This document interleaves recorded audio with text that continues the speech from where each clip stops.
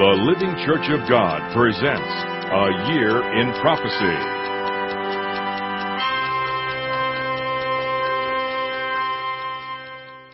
What does the future hold? Where is the world headed? Can you really know the future? Predictors of the future have for generations held their audiences spellbound with their so-called prophecies. But time and again, many have been revealed to be charlatans and pretenders. But there is one source of predictions that has been around for thousands of years that you can prove to yourself is true and accurate, the most printed book in the history of man, the Holy Bible. This book unlocks the secrets of mankind, hidden mysteries that, if understood, can show who we are and where we are headed. The books that fill your very own Bible make up the Word of God, in essence, the mind of the Son of God, Jesus Christ in print. Bible prophecy reveals that we are living in the last days of this present age. How do we know? Many people have thought Christ's return was imminent, and yet the decades and centuries continue to pass. The Apostle Peter prophesied that scoffers will come in the last days, saying, "Where is the promise of His coming? For since the fathers fell asleep, all things continue as they were from the beginning of creation." That's 2 Peter 3, verse 3 and 4. It's no different today. In the years leading up to 2012, some became concerned about the Mayan prophecies. Some went to great lengths preparing for the end of the world.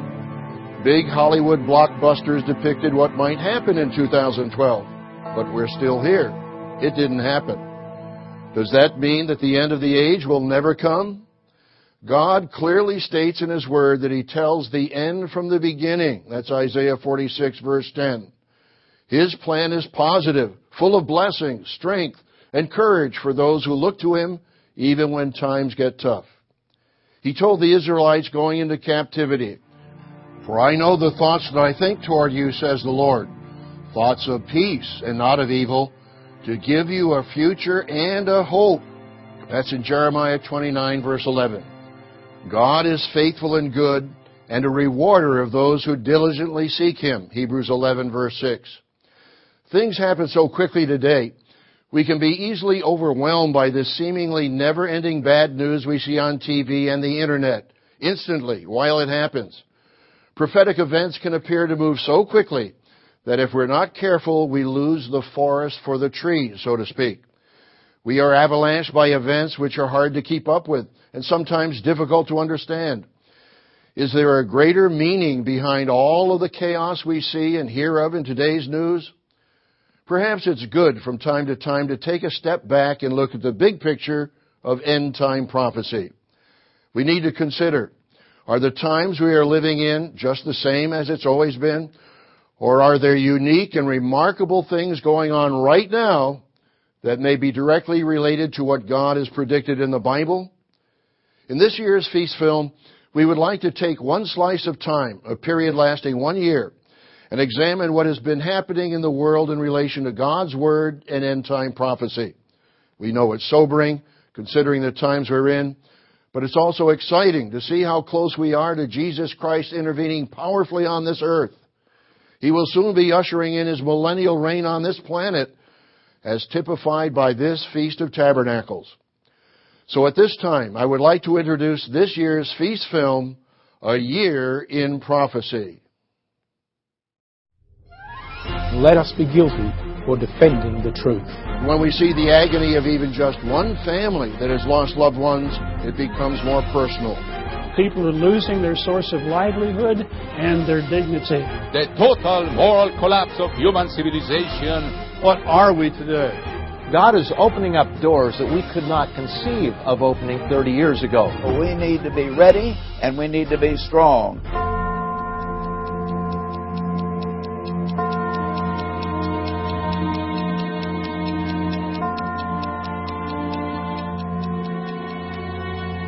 But if you do not obey me, and do not observe all these commandments, and if you despise my statutes, or if your soul abhors my judgments, so that you do not perform all my commandments, but break my covenant, I also will do this to you. I will even appoint terror over you. I will break the pride of your power. Greetings, friends. A 2011 Gallup poll in America included this statement in summary: confidence in the traditional American dream, that each generation can work its way up in the world and have a better life than the previous generation, appears to be slipping away. Americans are less likely to believe this to be true today than at any time on record. End of quote. Why? Why this pessimistic view of the future? Using a prepared text for a speech which President Obama gave in 2006, he misread his script, leaving out the word just. He said, "Whatever we once were, we are no longer a Christian nation." You may have heard this. The statement was very highly publicized. The script of his statement was published to explain and defend the criticism. I believe the published text is accurate and very descriptive of the most significant change taking place in America. Obama's prepared script read, "Given the increasing diversity of America's population, the dangers of sectarianism have never been greater. Whatever we once were, we are no longer just a Christian nation. We are also a Jewish nation, a Muslim nation, a Buddhist nation, a Hindu nation, and a nation of non-believers." End of quote. Note what President Obama said. The dangers of sectarianism have never been greater. Whatever we once were, we are no longer. The growth of cultural and religious diversity and the rejection of any religious conviction by the growing number of non-believers has changed the character of our nation. President Obama stated, "Whatever we once were, we are no longer." What is meant by "we once were"? What were we? We were a nation where the Ten Commandments were posted in our public buildings, our courts, our schools, and in homes across our nation. The Scripture was quoted on the monuments and statues placed to honor our nation's heroes and our outstanding leaders. Our grandparents learned to read using the Bible as a textbook. What are we today? America is a nation of sectarianism. In our midst is a growing body of Muslims, Buddhists, Hindus, and non-believers. There are more than 36 million recent immigrants in the United States today. Former presidential candidate Pat Buchanan stated in his book entitled State of Emergency, he writes, "This is not immigration as America knew it, when men and women made a conscious choice to turn their backs on their native land and cross the ocean to become Americans. This is an invasion, the greatest invasion in history. Nothing of this magnitude has ever happened in so short a span of time. Nearly 90% of all immigrants now come from continents and countries whose people have never been assimilated fully into any Western country." End of quote. God instructed Israel regarding the stranger who would not assimilate into their land, who would not accept their culture, their laws, and worship the true God. In Exodus chapter 23, we read, "You shall make no covenant with them, nor with their gods. They shall not dwell in your land, lest they make you sin against me. For if you serve their gods, it will surely be a snare to you." Many of our educators, doctors, lawyers, and community leaders today are immigrants who have not assimilated into America. They continued their culture, their religious beliefs and ideology. Their influence is a significant factor in the changing values, morality, and priorities of America. We have become a nation sharply divided in opinion and judgment. Division and self-interest has brought our leadership into a crisis of non-action, in spite of the serious challenges which are clearly evident. We are challenged by our growing public and private debt.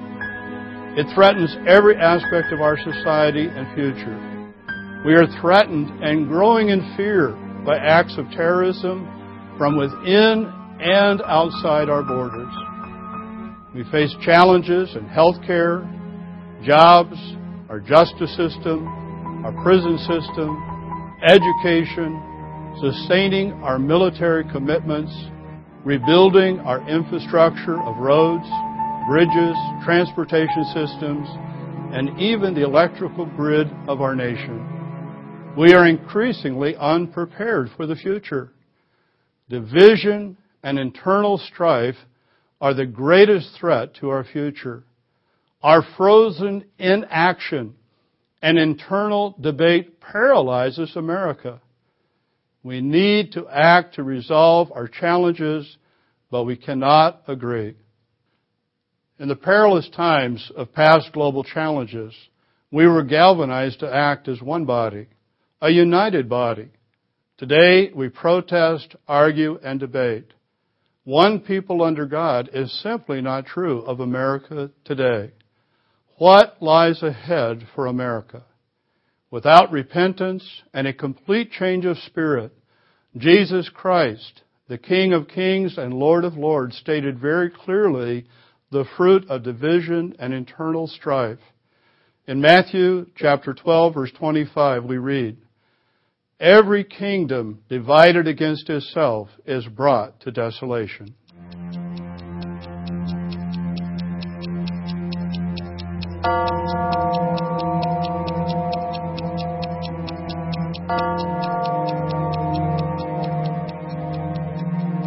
Therefore, God also gave them up to uncleanness, in the lust of their hearts, to dishonor their bodies among themselves.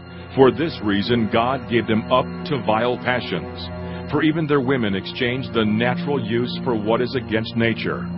Likewise also the men, leaving the natural use of the woman, burned in their lust for one another, men with men committing what is shameful, and receiving in themselves the penalty of their error which was due. Greetings, brethren. My part in this year's Behind the Work presentation features the troubling rise of homosexuality in today's world. We have been witness to a monumental shift in the secular world's attitude towards homosexuality over the past few decades. In particular, over the past 15 years or so, we have seen a major public campaign to gain acceptance for an act and lifestyle that God calls an abomination. The legalization of same-sex marriage is the end goal of this campaign in an effort to equate healthy, God-ordained marriage between a man and woman with same-sex relationships. And as this propaganda blitz sweeps the world, we in God's church must resist such influences. If we are not on guard, we, and more especially our children, could find our own minds affected by the constant bombardment from the media, friends, relatives, and other sources influencing our thoughts in regard to just how destructive this lifestyle is, not only on an individual level, but on a national level too. As a boy growing up in Brisbane, Australia during the 1940s and 50s, most people attended church every Sunday. The issue of homosexuality was not even an issue. It was something shameful, something to be shunned and expunged from society. It was viewed as unhealthy and evil in nature. How much has changed since those days? Recent polls suggest that a majority of Catholics now support same-sex marriage, and their Protestant counterparts are not far behind. Focus on the Family President Jim Daly himself explained in his book Refocus that he believes conservative evangelicals should be careful not to create a super sin out of homosexuality. He said the changes he has instituted at Focus reflect a generational shift in priorities and style.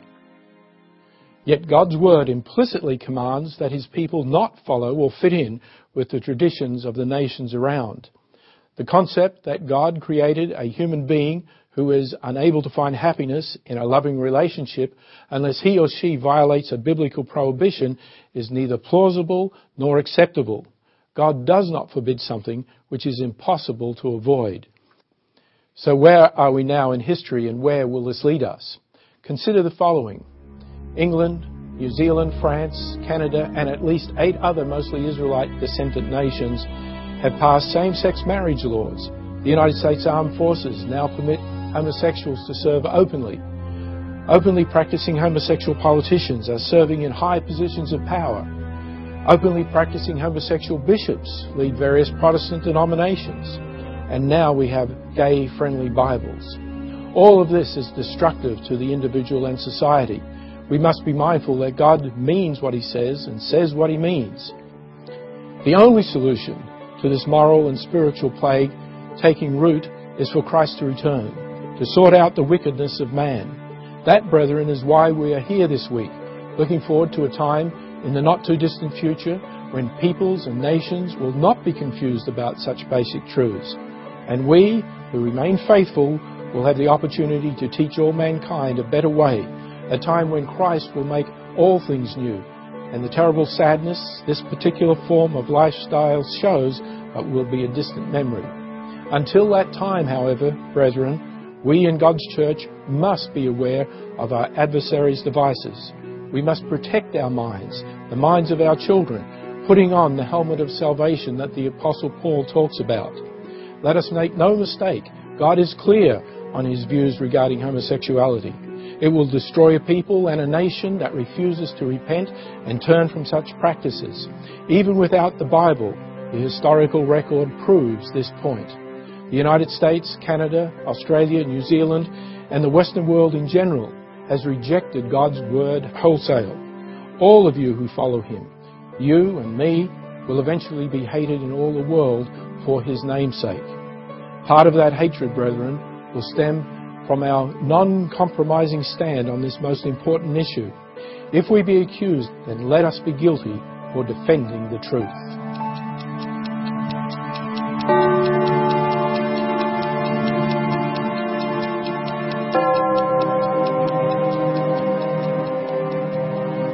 And you have polluted the land with your harlotries and your wickedness. Therefore the showers have been withheld, and there has been no latter rain. You have had a harlot's forehead. You refuse to be ashamed.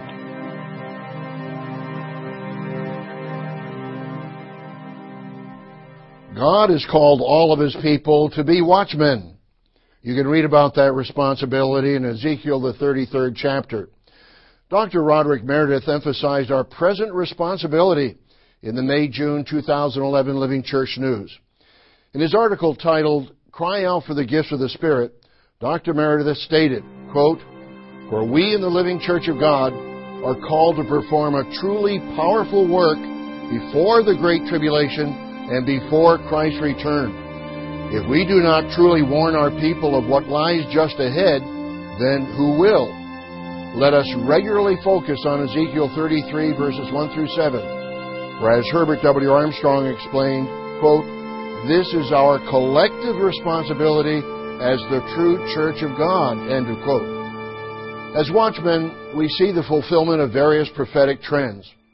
One trend has always been in the news, the weather and natural disasters. How much damage can one earthquake do? According to historians, the deadliest earthquake on record occurred in Shanxi, China, on January 23, 1556 A.D. Estimates vary, but one geology institute estimates the fatalities totaled between 820,000 and 830,000. That may seem very far away, but most of us remember very recently the second deadliest earthquake on record, the 7.0 magnitude quake that struck the nation of Haiti on January 12, 2010, just 3.5 years ago. Officials estimated that more than 300,000 were killed, hundreds of thousands injured, and more than 1 million homeless. Maybe these big numbers don't seem very personally affecting, but when we see the agony of even just one family that has lost loved ones, it becomes more personal. And some of us have experienced natural disasters or have close family members who have been affected. My wife and I have a family member in Joplin, Missouri, who survived a major tornado just 2 years ago. Many of our church brethren also experienced it. Our World Ahead weekly update for May 26, 2011 reported, quote, "The tornado that struck Joplin, Missouri last Sunday has been called the nation's deadliest single tornado since 1947. At least 125 people were killed. According to Mr. Carl Beiersdorfer, our pastor in the area, brethren in the affected congregations, Joplin, Harrison, and Springfield, are all well with no injuries that he's aware of. He also said the devastation from this tornado was like nothing he had ever seen. His own son and daughter-in-law lost their home and 2 cars, but survived the tornado unscathed. They were in an inside room in the house as it struck." End of quote. Can you imagine your home disappearing in a tornado or an earthquake? We personally need to be prepared for natural disasters, as we've warned you in sermons and in our publications. We need to pray for God's protection and ensure that we are indeed seeking God's kingdom first and His righteousness. We know that when the very end of this age arrives, natural disasters will come that will make the present ones seem minor by comparison. But every year, if we are watching, we get reminders of what is to come. How disastrous was 2012? In terms of homeless families, it was twice as disastrous as 2011. Here is what the May 25, 2013 Time magazine reported in its article titled, "How Natural Disasters Changed the World in 2012. Quote, "An estimated 32.4 million people around the world were forced from their homes by disasters last year. 98% of them weather-related, according to data just released by the Norwegian Refugee Council. The Internal Displacement Monitoring Center, one of the leading bodies that researches global uprooting, reports that is nearly double the number from 2011, and that 68%, 22.2 million, are in Asia. And with a tropical cyclone headed toward Myanmar, where tens of thousands of people fled ethnic violence in the last year for camps near the Andaman Sea, refugee officials are warning of an impending humanitarian catastrophe." End of quote. The article continues to list the 10 most affected countries: North Korea, Niger, the United States. Time magazine reports, quote, "Superstorm Sandy displaced 776,000 people from their homes after it slammed into the New Jersey coast on October 29th. The storm affected 24 states on the eastern seaboard, killed at least 285 people, and racked up more than $70 billion in damages." End of quote. Other countries with record homeless from 2012 weather disasters include China, South Sudan, the Philippines, Cuba, Pakistan, Nigeria, and India. Brethren, we know that the 4 horsemen of the apocalypse have always ridden their horses symbolically since the Revelator Jesus Christ presented them. But as our booklet, Revelation, the Mystery Unveiled, emphasizes, there is an end-time fulfillment. Quote, "Jesus warned us of the Great Tribulation, a time unique in all history." Matthew 24, verses 21 and 22. The Great Tribulation begins shortly after the abomination of desolation, verse 15, and is the result of the final end-time fulfillment in rapid succession of the first 5 seals. End of quote. Yes, there is an end-time fulfillment as the 4 horsemen intensify their ride. In May 2013, many of us saw on television the tornado destruction in Moore, Oklahoma. ABC News reported, quote, "The tornadoes that struck the Midwest this week, killing dozens and destroying hundreds of homes and schools in the Oklahoma City suburb of Moore, likely caused more than $1 billion in damages. And it's not just the tornadoes that wreak this kind of havoc. From wildfires to hurricanes, the country has suffered dozens of natural disasters that have left billions of dollars of damage in their wake." End of quote. Remember the experience of the Israelites in Egypt when God sent the 10 plagues? God allowed the Israelites to experience the first 3 of the 10 plagues. But then God made a difference. Exodus 8 and verse 22. And in that day I will set apart the land of Goshen, in which my people dwell, that no swarms of flies shall be there, in order that you may know that I am the Lord in the midst of the land. I will make a difference between my people and your people. Tomorrow this sign shall be, and the Lord did so. Brethren, God will protect His people, but we must be prepared to face future dangers. God will continue to use the weather and natural disasters to warn our Western nations, and all nations of the world for that matter. In his eye-opening booklet, Who Controls the Weather?, Dr. Meredith writes, quote, God's message is a message of great hope, a message of His great love for us. The increasing disasters around the world are a sign that God wants us to repent for our own good. Out of His great love, He wants to show us the consequence of our sins. End of quote. That's page 23. From Genesis to Revelation, God has revealed the blessings of obedience and curses for disobedience. At the Feast of Tabernacles, we picture the coming millennium, when nations will learn the way to peace and reap the blessings. They will come to worship the Messiah, the King, Jesus Christ, in Jerusalem, as it tells us in Zechariah 14, verse 16. Brethren, we must continue to be faithful as God's watchmen, and then we can look forward to the time when the plowman shall overtake the reaper, and the treader of grapes him who sows seed. The mountains shall drip with sweet wine, and all the hills shall flow with it. That's Amos 9, verse 13. Let's fulfill our watchman responsibilities and look forward to the time when God will bless the world's weather as nations learn His way of life.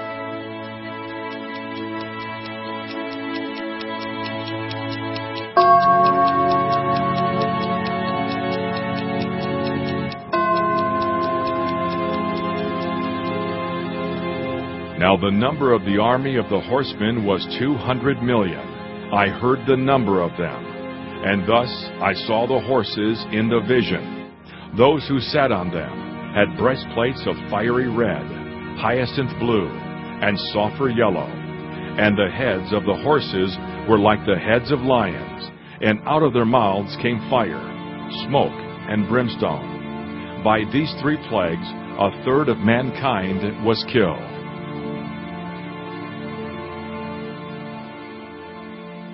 In 1984, my wife and I had the wonderful opportunity to keep the Feast of Tabernacles in the People's Republic of China. At that time, almost everyone was dressing in a green or blue malsuit, and one size seemed to fit all.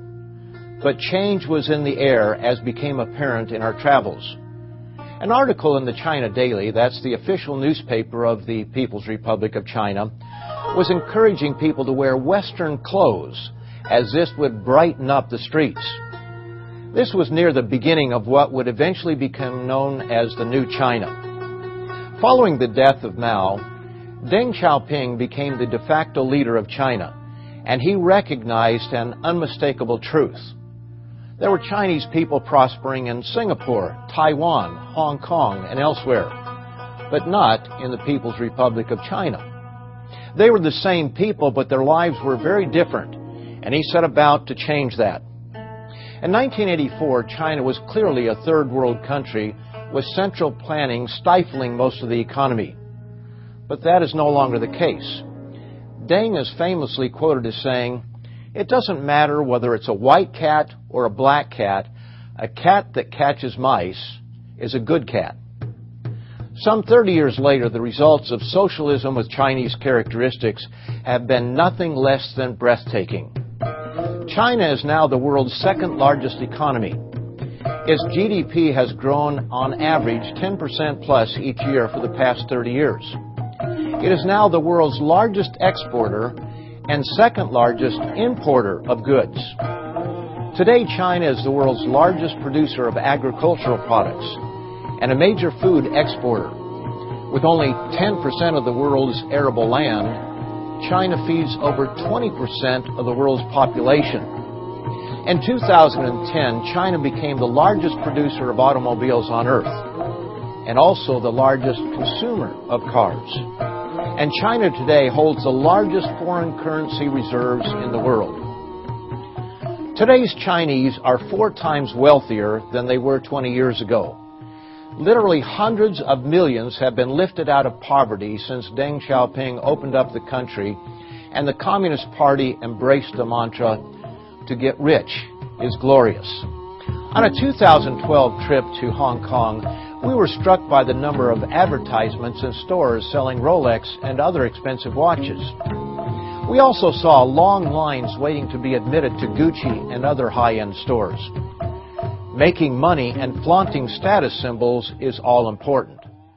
But in spite of this greatly increased wealth, recent studies indicate the Chinese are no happier today than they were 20 years ago. Envy by those who have less wealth is part of the reason. But this is not the only reason. And this has not been unnoticed by their leadership, who recognize that something is missing, that there has to be more to life than making and accumulating money. They recognize that there is a moral component lacking in the new China. It is hoped by some that Confucianism will fill this moral gap. Confucius was a philosopher rather than a religious figure, and he believed that public officials should be chosen based on qualifications and upright character, not by who one is or who one knows. After his death, some of his ideas took off, and they have, to a greater or lesser extent, influenced China's rulers even to this day.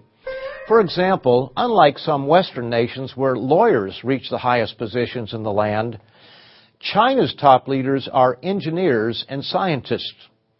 The idea that leaders should be chosen based on qualifications and upright character is not new to those of us keeping this Feast of Tabernacles. There is a profound recognition that a moral component is missing in the new China, and moral teachings are being encouraged. Religion is on the rise. By the end of 2007, Amity Printing Company, located in Nanjing, had printed 50 million copies of the Bible. And what may surprise some is that 41 million were for use within China. The remaining 9 million were translated into 75 different languages for export. Other Chinese companies have printed significant numbers of the Bible for both domestic and export consumption. It is not difficult to conclude that before long, China may very well become the world's largest Bible publisher. And all this comes with government approval. The crackdown on churches that we often hear about in the Western press usually involves underground churches. Due to the past history of various institutions using religion to destabilize the country, China's leaders are understandably sensitive about foreign organizations infiltrating and destabilizing its large population. In light of all this, the Living Church of God has several strengths. We believe in and preach respect for government in our literature and on our telecasts. We teach and practice obedience to law. We also believe leaders should be appointed based on qualifications and character. We understand that China has challenges that we neither face nor understand. And this is why we must conduct ourselves respectfully. As it says in Romans the 13th chapter, verses 3 and 5, "For rulers are not a terror to good works, but to evil. Therefore you must be subject not only because of wrath, but also for conscience sake." It is important to realize that while getting the gospel of the kingdom of God to the most populous country in the world is a challenge, God is opening up doors that we could not conceive of opening 30 years ago. Finally, I want to say this. In my admittedly limited travels to Hong Kong and China, I have found the Chinese to be a most likable people.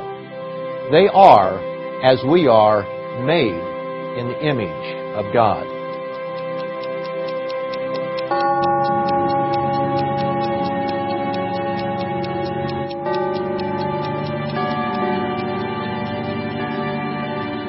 Then I saw another beast coming up out of the earth, and he had 2 horns like a lamb, and spoke like a dragon, and he exercises all the authority of the first beast in his presence, and causes the earth and those who dwell in it to worship the first beast, whose deadly wound was healed.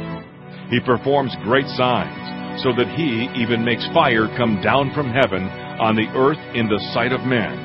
And he deceives those who dwell on the earth by those signs which he has granted to do in the sight of the beast.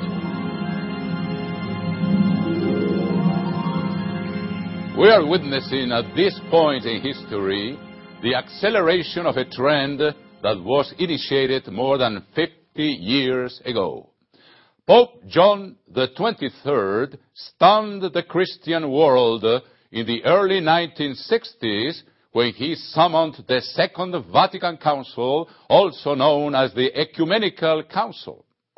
According to the Encyclopedia Britannica, ecumenism is the worldwide movement toward unity or cooperation among the Christian churches. One of the most significant documents issued by the Second Vatican Council was called in Latin Unitatis Redintegratio, which means restoration of unity.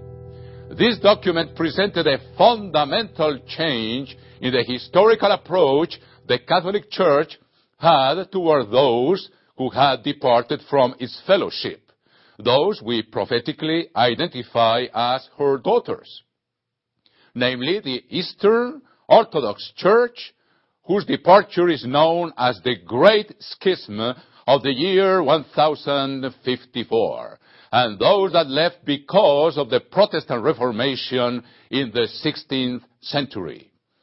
According to the document issued by the Vatican Council, those who departed were no longer called heretics, but separated brethren.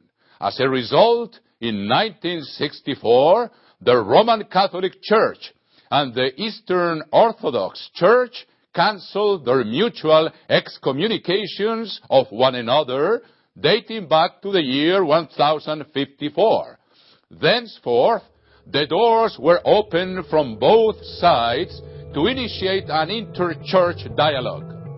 John Paul II furthered the ecumenical efforts of reconciliation with the East, traveling to countries with an Orthodox majority like Romania, Bulgaria, Georgia, Greece, and Ukraine.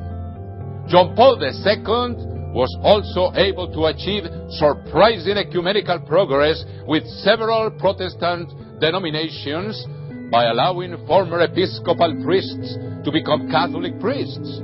He also accepted some Episcopal parishes into the Catholic Church. Another remarkable milestone during his papacy was the signing of a joint declaration with the Lutheran World Federation that restored a key doctrinal difference about the concept of justification. That is, how a sinner receives salvation. What Benedict XVI considered the most important task of his papacy was stated in his very first address to the College of Cardinals that had elected him Pope. Referring to himself, he spoke in the third person. The current successor assumes as his primary commitment that of working tirelessly toward the reconstitution of the fold and the visible unity of all Christ's followers. This is his ambition. This is his compelling duty. He is aware that to do so, expressions of good feelings are not enough.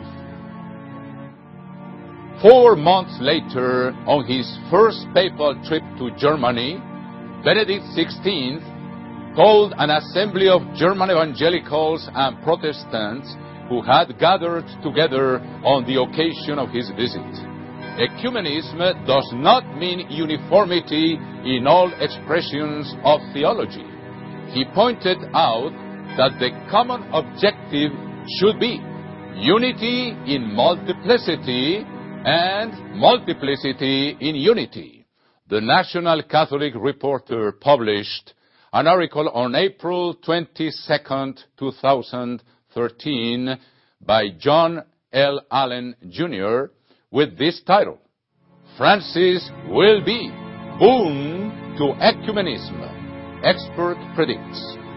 I quote the first paragraph. "For years, experts on ecumenism have said that the main stumbling block to putting the divided Christian family back together again isn't so much the papacy, but a certain overly monarchical model of it. If we could find ways of exercising primacy, they prophesied, unity might move a massive step closer to reality. One veteran expert believes those new ways may have arrived with Pope Francis, predicting that this pontiff will prove a boon to ecumenism. The low-key approach of Pope Francis caused a very positive impression on the whole world from the very beginning. If this new way of exercising primacy is combined with the performing of great signs, so that he even makes fire come down from heaven on the earth in the sight of men, Revelation 13:13, then the dividing wall that still stands between Catholics, Protestants, and Orthodox churches will fall. It will probably happen suddenly, like someone asked before the Berlin Wall fell. Who would have thought it was going to come down the next morning? Those Christians with conservative and traditional views will be convinced that the Savior who will prevent the total moral collapse of human civilization has appeared on the world scene. It is not unusual for a deceived humanity to jump from one extreme to the other. According to biblical prophecy, when the transgressors have reached their fullness, this certainly includes the worldwide push to promote same-sex marriage. A king shall arise having fierce feature, Daniel 8:23. This could be an indication that the unification of the Christian churches of this world will be more or less simultaneous with the unification of Europe under one single king, according to Revelation 17:12-13. Speaking of the king mentioned above, the prophecy of Daniel continues, "He shall destroy the mighty and also the holy people," Daniel 8:24. The holy people are the saints, those who keep the commandments of God and the faith of Jesus, Revelation 14:12. The same is said of the woman, the false church, identified as the mother of other churches. I saw the woman drunk with the blood of the saints and with the blood of the martyrs of Jesus. So the same institution that appears to save civilization from moral collapse will persecute those who keep the commandments of God, those who keep the Sabbath, and who will not worship the image of the beast.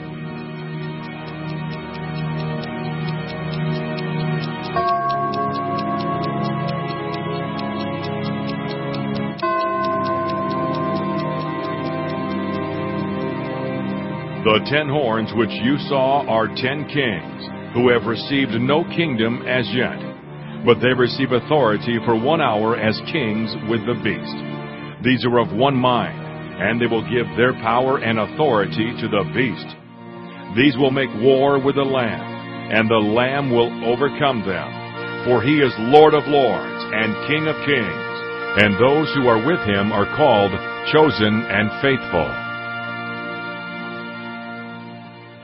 When Jesus was asked by his disciples, what will be the sign of your coming and of the end of the age? He said, watch Bible prophecy. Those prophecies indicate the major culminating events of this age will occur in Europe and in the Middle East. And we're watching those prophecies being fulfilled today. Over 2,500 years ago, the prophet Daniel recorded visions of the future, events that would occur in the last days. The visions that Daniel recorded in chapter 2 and chapter 7 of his book describe a great image with feet composed of a loosely adhering mixture of iron and clay. And also he describes a great beast with iron teeth and 10 horns that works together with a great religious figure. These visions refer to a latter-day revival of the Roman Empire, or a power in Europe with definite links to the ancient Roman Empire. John's vision in Revelation 17, verses 12 and 13, indicates this end-time revival of a Roman Empire will involve 10 kings or 10 leaders or 10 nations that give their power to a beast. They'll actually surrender their sovereignty to a central government led by a strong political figure who will emerge in Europe, where the Roman Empire and the Holy Roman Empire existed for centuries. Prophecies in Isaiah 10 and Hosea chapter 5 and 10 indicate that Assyria, modern Germany, will play a leading role in this end-time revival of a European power linked to the Romans. Many have wondered how the European Union could fulfill these prophecies, since it's currently composed of 27 nations, and with more nations seeking to join.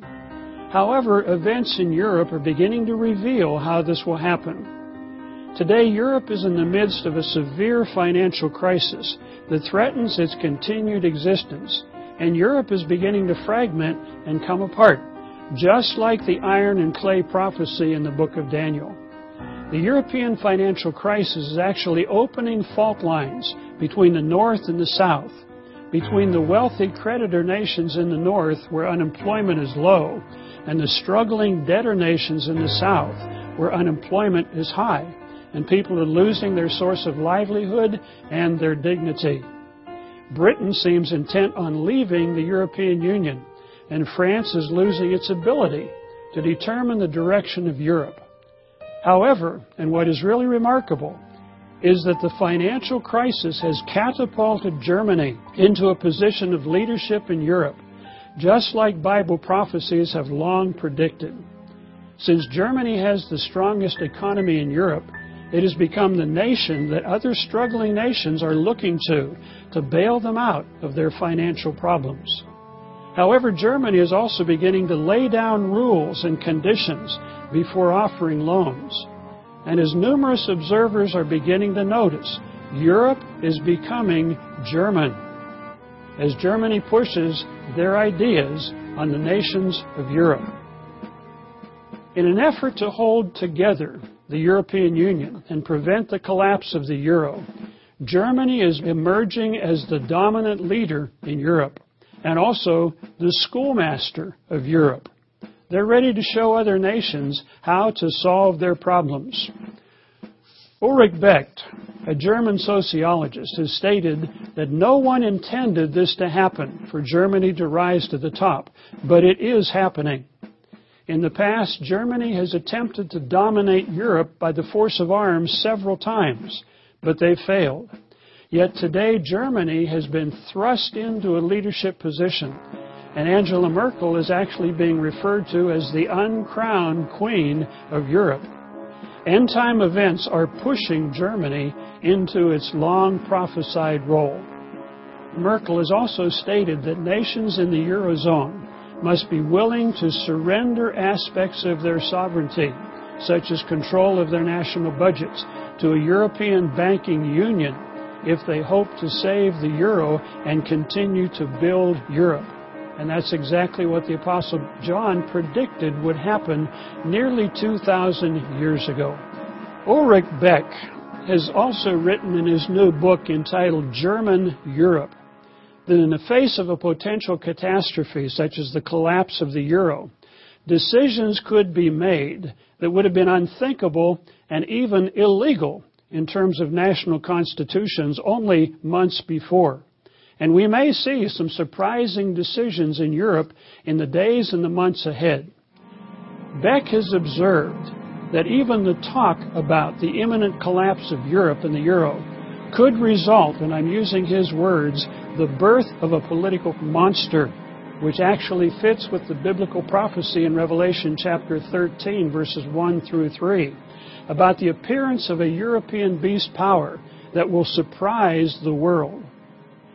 Fearing a major catastrophe, a European leader or leaders could use the crisis to gain more power and push for a Europe-wide governmental control. A recent article in the London Times stated that the Europe that will emerge from the financial crisis will be different from the Europe that entered that crisis. During the past year, European leaders have focused more attention on the 17 Eurozone countries, and that they've actually begun to exclude the non-Euro nations. And talk again has emerged about a two-speed Europe, with a core of nations in Central Europe who are willing to form a closer financial and political union, and then a periphery of nations who are associated with, but not part of, this European project. And this will further reduce the number of nations that will be part of this end-time beast. The emergence of a 10-nation Europe beast power could also be aided by other prophesied events emanating from the Middle East. Brendan Sims, the historian at Cambridge University in England, has commented in his new book entitled Europe that Europeans have only ever experienced unity in the face of an external or an internal threat. Today, Europe is facing an internal financial crisis that is threatening its continued existence, as well as the issue of 13 million Muslims who live in Europe who are unassimilated, unemployed, alienated, and angry. Coupled with these internal threats is the rise of Islamic fundamentalism in countries to the south and the east of Europe, across North Africa and through the Middle East, where radical Islamists are attacking Westerners, driving out Christians, installing Islamic law, and dreaming of a global caliphate that includes gaining control of Europe. It's a dream that the Muslims have had since the 600s.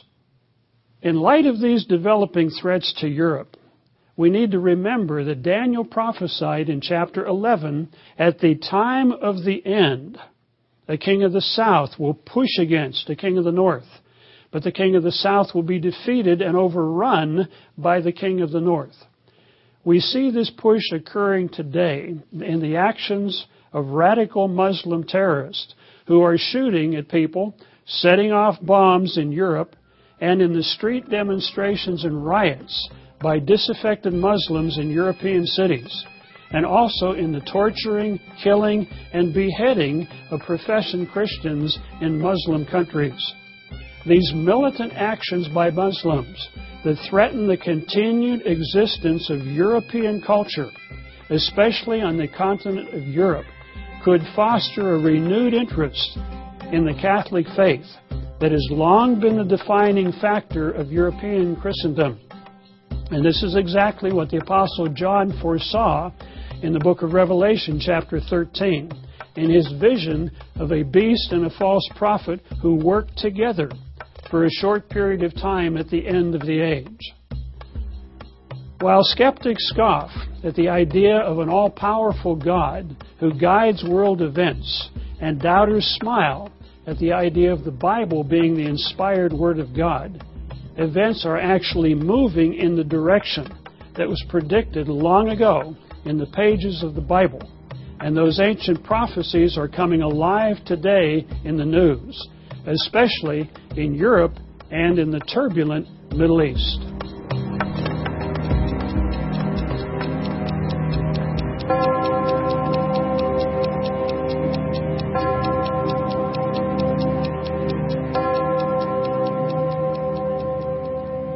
around us. Think about what has happened recently in only the last year.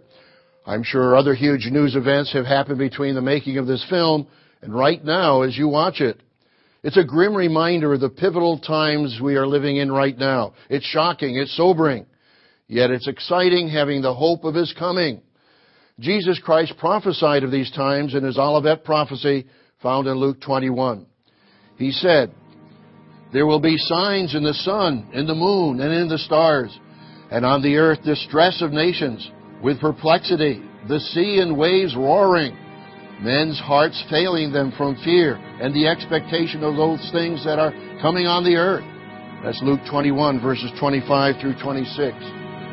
These prophetic times were foretold many years ago and are sure now as they have ever been. Jesus Christ promised His disciples that He would return to save His elect before it's too late. He said in the same chapter in Luke 21, "When these things begin to happen, look up and lift up your heads, because your redemption draws near." That's verse 28. He warns us to be alert and awake. He commands us to come out of sin. He said, "Take heed to yourselves, lest your hearts be weighed down with carousing, drunkenness, and the cares of this life, and that day come upon you unexpectedly." That's Luke 21, verse 34. Jesus Christ is returning. He said, "Watch therefore, and pray always that you may be counted worthy to escape all these things that will come to pass, and to stand before the Son of Man." That's Luke 21, verse 36. The Feast of Tabernacles is a yearly reminder of the prophesied millennium, which will begin when Christ returns. 1,000 years of God's rule on earth. Mankind has a real future to look forward to. His kingdom is coming quickly, and He will be putting an end to the bad news as the gospel message is implemented once and for all. May God speed that day. And now for his concluding remarks, the presiding evangelist of the Living Church of God, Dr. Roderick C. Meredith.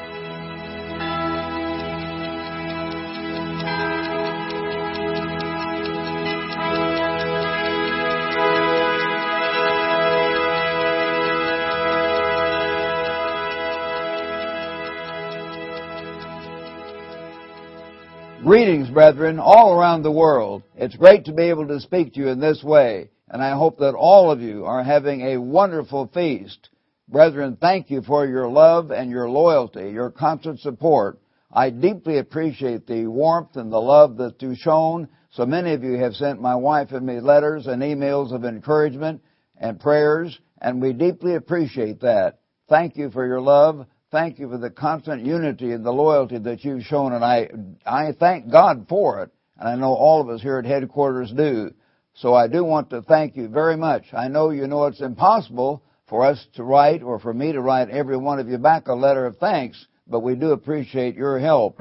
Brethren, back in June 1952, exactly 61 years ago, I began full-time serving in the ministry, an ordained minister, but nevertheless acting full-time as a minister, because I just graduated in early June from Ambassador College in 1952. And I immediately led Mr. Bert McNair out on a nationwide baptizing tour from coast to coast and even up into southern Canada for a while. And we baptized many dozens of people on that tour, and we had a tour of 13, I guess whatever it was, 11 weeks and about 19,000 miles, driving, sacrificing, missing sleep, having danger, having guns pointed at us, all kinds of exciting things. But I was in the ministry. Then at the end of the summer, we went to San Diego and baptized some people. And right after that, as Bert went back into college, I carried on full-time then, and I got Mr. Armstrong's permission to raise up the Church of God in San Diego. So I had the privilege of raising up the first church as a result of Ambassador College. Then later I was sent up to Portland, Oregon to pastor up there. And then, of course, I began to start the church in the Seattle-Tacoma area during that winter, and was brought down during that winter to be able to be ordained as an evangelist in the Church of God. So I was serving, and during all those years, I've seen lots of ups and downs in God's church, as you can imagine, all kinds of trials and tests. and I've seen all kinds of twists and turns in world events and in the prophetic events.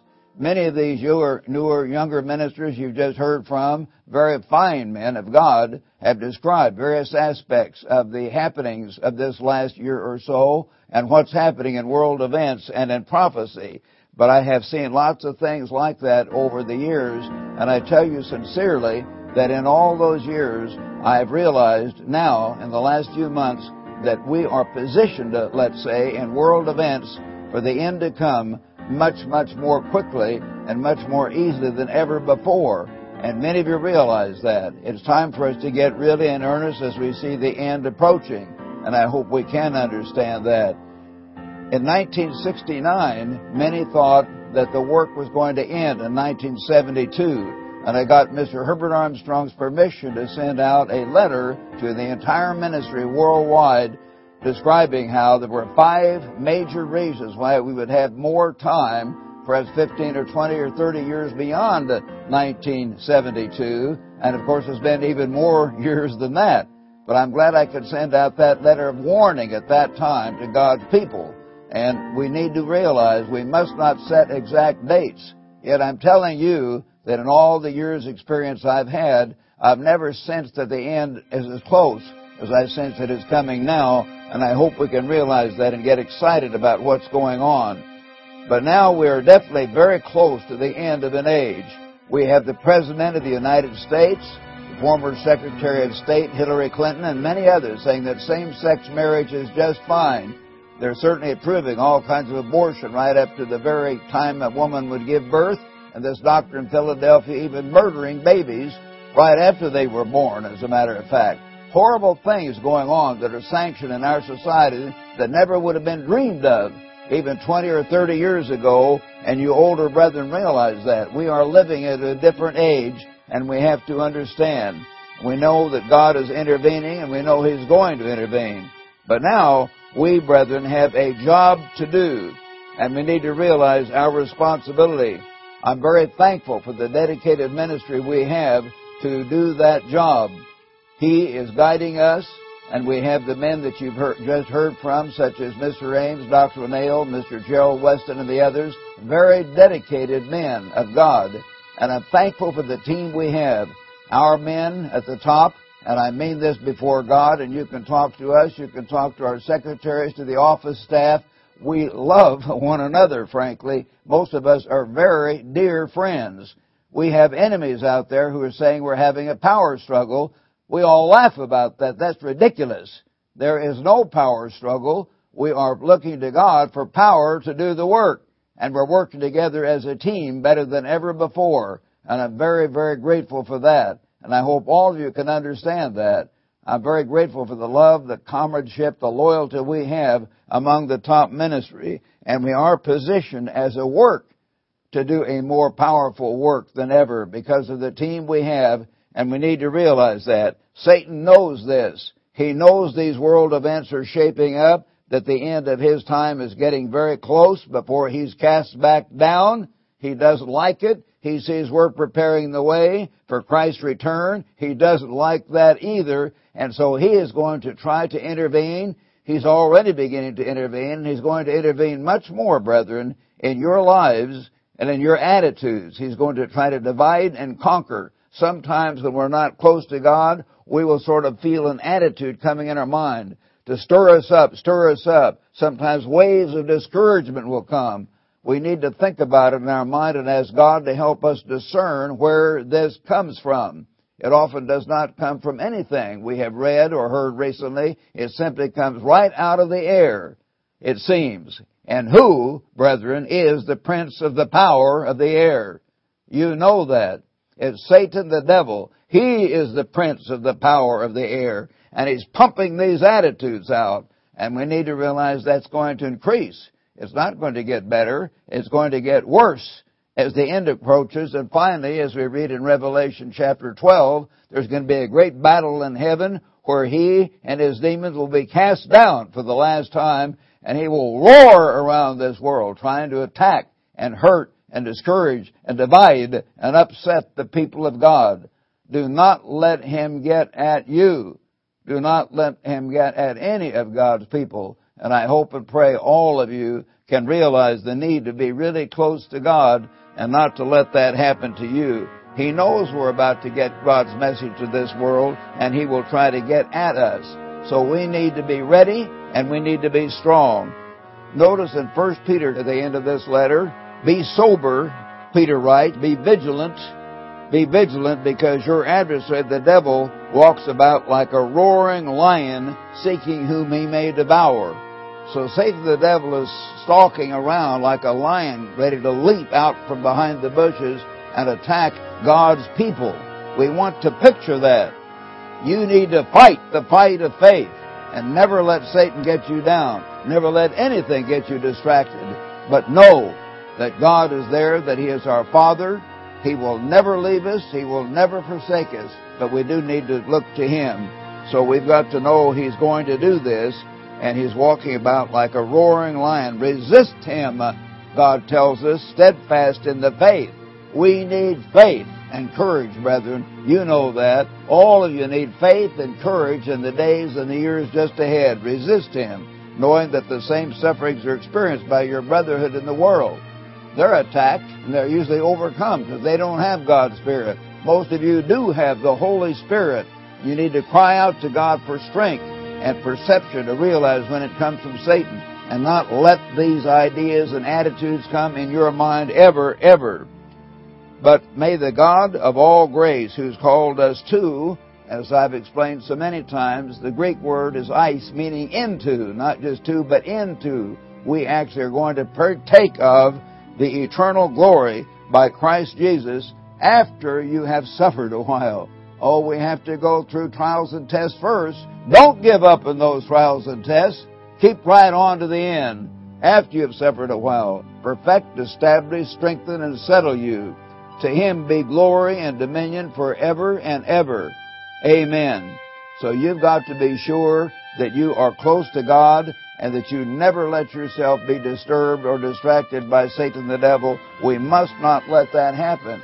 But meanwhile, brethren, we do have a tremendous opportunity, and it's not a chore, it's an opportunity. When I was sent on that baptizing tour 61 years ago, I knew I was going to lose sleep. I'd been on a tour the previous summer, and I knew how it was going to be. I was going to lose sleep, lose meals, but I knew there were those people out there who would literally cry when we left them, knowing they might not see anyone again from Ambassador College. And we would talk to them, help them, and baptize them, and then lay hands on them after baptism and leave them, knowing we had no local church there. Because at that time in 51, we only had Portland, Eugene, and Pasadena on the West Coast. That was it in the entire worldwide Church of God. And most of those people had to live for years before they ever had a church close by. But brethren, we need to realize God has called us not just to get saved, but to do a job. And God tells us that and gives us the example. The perfect example was our Savior, Jesus Christ. When He had talked to this Samaritan woman, His disciples told Him, Rabbi, eat. But He said, I have food to eat of which you do not know. Therefore His disciples said to one another, has anyone brought Him anything to eat? And Jesus said, John 4:34, Jesus said, my food, my strength, my nourishment, His whole reason for being, which I hope will be your reason for being as it is mine. This is why we're here. This is why you and I are called now. God could call us later for personal salvation in the great white throne judgment, but He's calling us now. So He says, my food is to do the will of Him who sent me and to finish His work. Do you not say there are still 4 months and then comes the harvest? Behold, I say, lift up your eyes and look at the fields, for they're already white for harvest. He who reaps receives wages. If you give your life to God, you will receive wages. You will receive a higher opportunity to serve, to be over 5 cities or 10 cities or a whole nation or a whole planet later on in the eternal government of God, to be set up on this earth and perhaps on other planets throughout the whole universe. We receive wages from God if we do His work today. He will bless us way beyond what we could be blessed doing anything else. And gathers fruit. We will gather fruit for eternal life, that both he who sows and he who reaps may rejoice together.